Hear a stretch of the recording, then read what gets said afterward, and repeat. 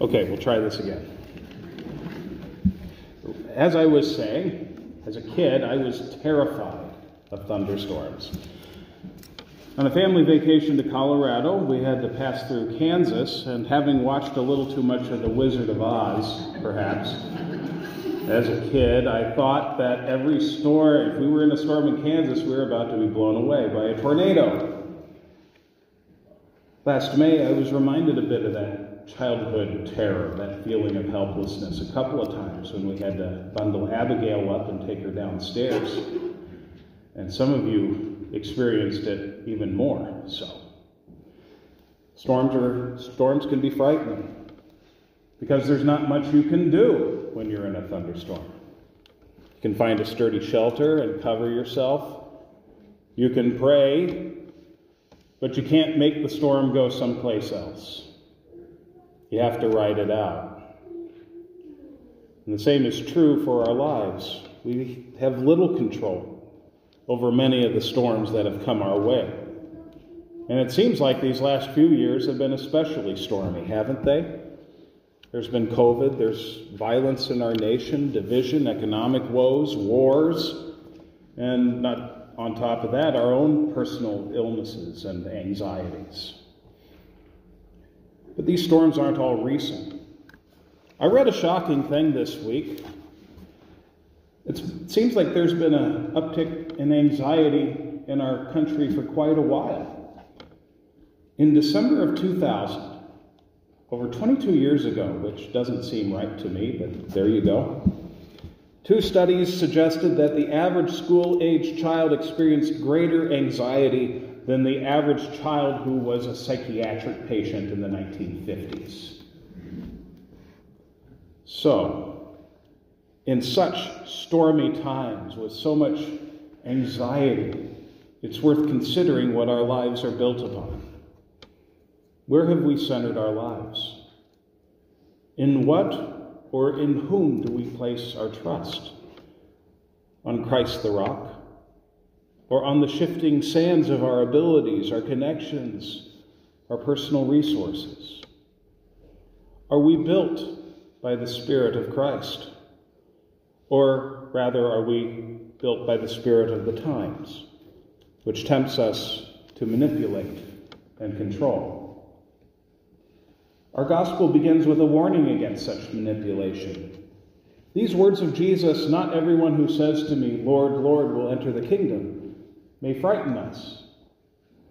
They may sound like we have to earn our salvation by what we do, that it's totally up to us. But that is precisely what Jesus is speaking against. Jesus warns us against using our good deeds as a tool to get what we want, as our shelter in the storm. See, that's what's happening with those who tell Jesus, "Didn't we cast out demons and work miracles and prophesy in your name? Didn't we do all this great stuff like build wonderful churches with the best programming, the best band, and the best pastor?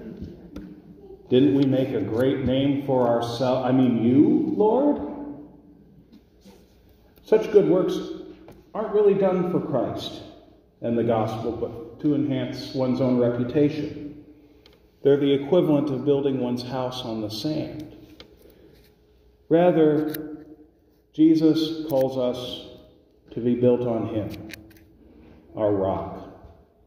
And to be built on him means receiving his radical grace, which kills our egocentric self and raises a new self.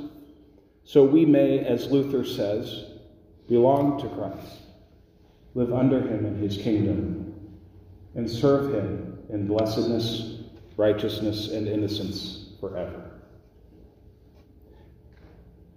This divine building project begins in baptism. And there are builders here today, so I'm always a little nervous when I'm talking about something I have no real direct knowledge about. But here we go. This divine building project that is ourselves begins at baptism. And that's where the Spirit tears down the rotting wood, the faulty wiring, the leaky plumbing, the crumbling ceilings of our old selves. Everything within us that has been touched by the rot of sin, death, and the devil is destroyed in our baptism. And we're made into new dwellings, built on a new foundation. That rot and decay still surfaces throughout our lives, but the new building, built on a new foundation, will endure forever. As Paul writes, we have a building from God, a house not made with hands, eternal in the heavens.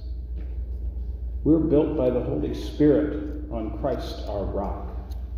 That is the church. And built on that rock, we endure every storm. That doesn't mean things aren't going to be rocky at times. Every one of us have experienced stormy weather, and we will undoubtedly experience more. Nowhere in this extended metaphor Jesus uses does he say that storms won't come. There will certainly be storms. And we may be tempted to fear what might happen in the future. Indeed, all of our anxiety is about what could possibly happen, what might go wrong. But when we are built on Christ, up to his code, through the Spirit, we have no need to fear. And we are certainly built in him because we are baptized. We have that shalom in the storm. After all, that is what we're about as the church, aren't we? We proclaim a gospel that gives people the shalom they so desperately long for. So many people feel like they're missing something. So many people's fears dominate their lives. So many people live believing that only their resources, abilities, or reputations can save them.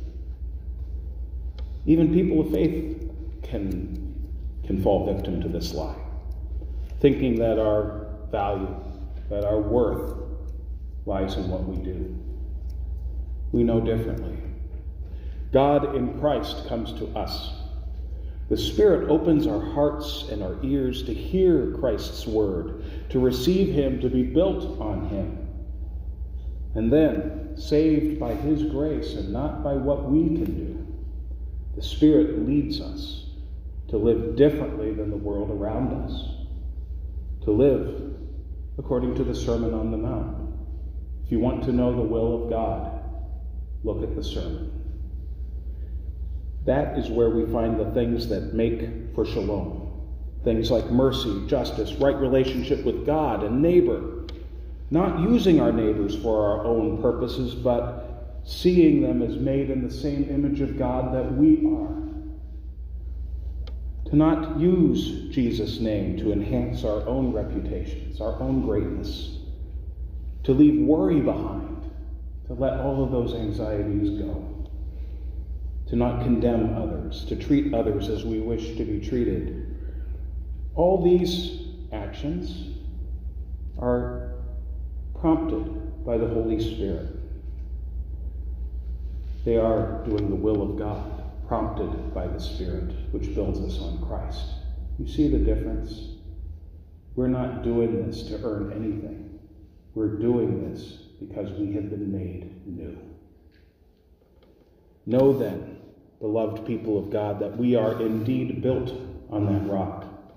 The prophet Isaiah said it best 2,500 years ago.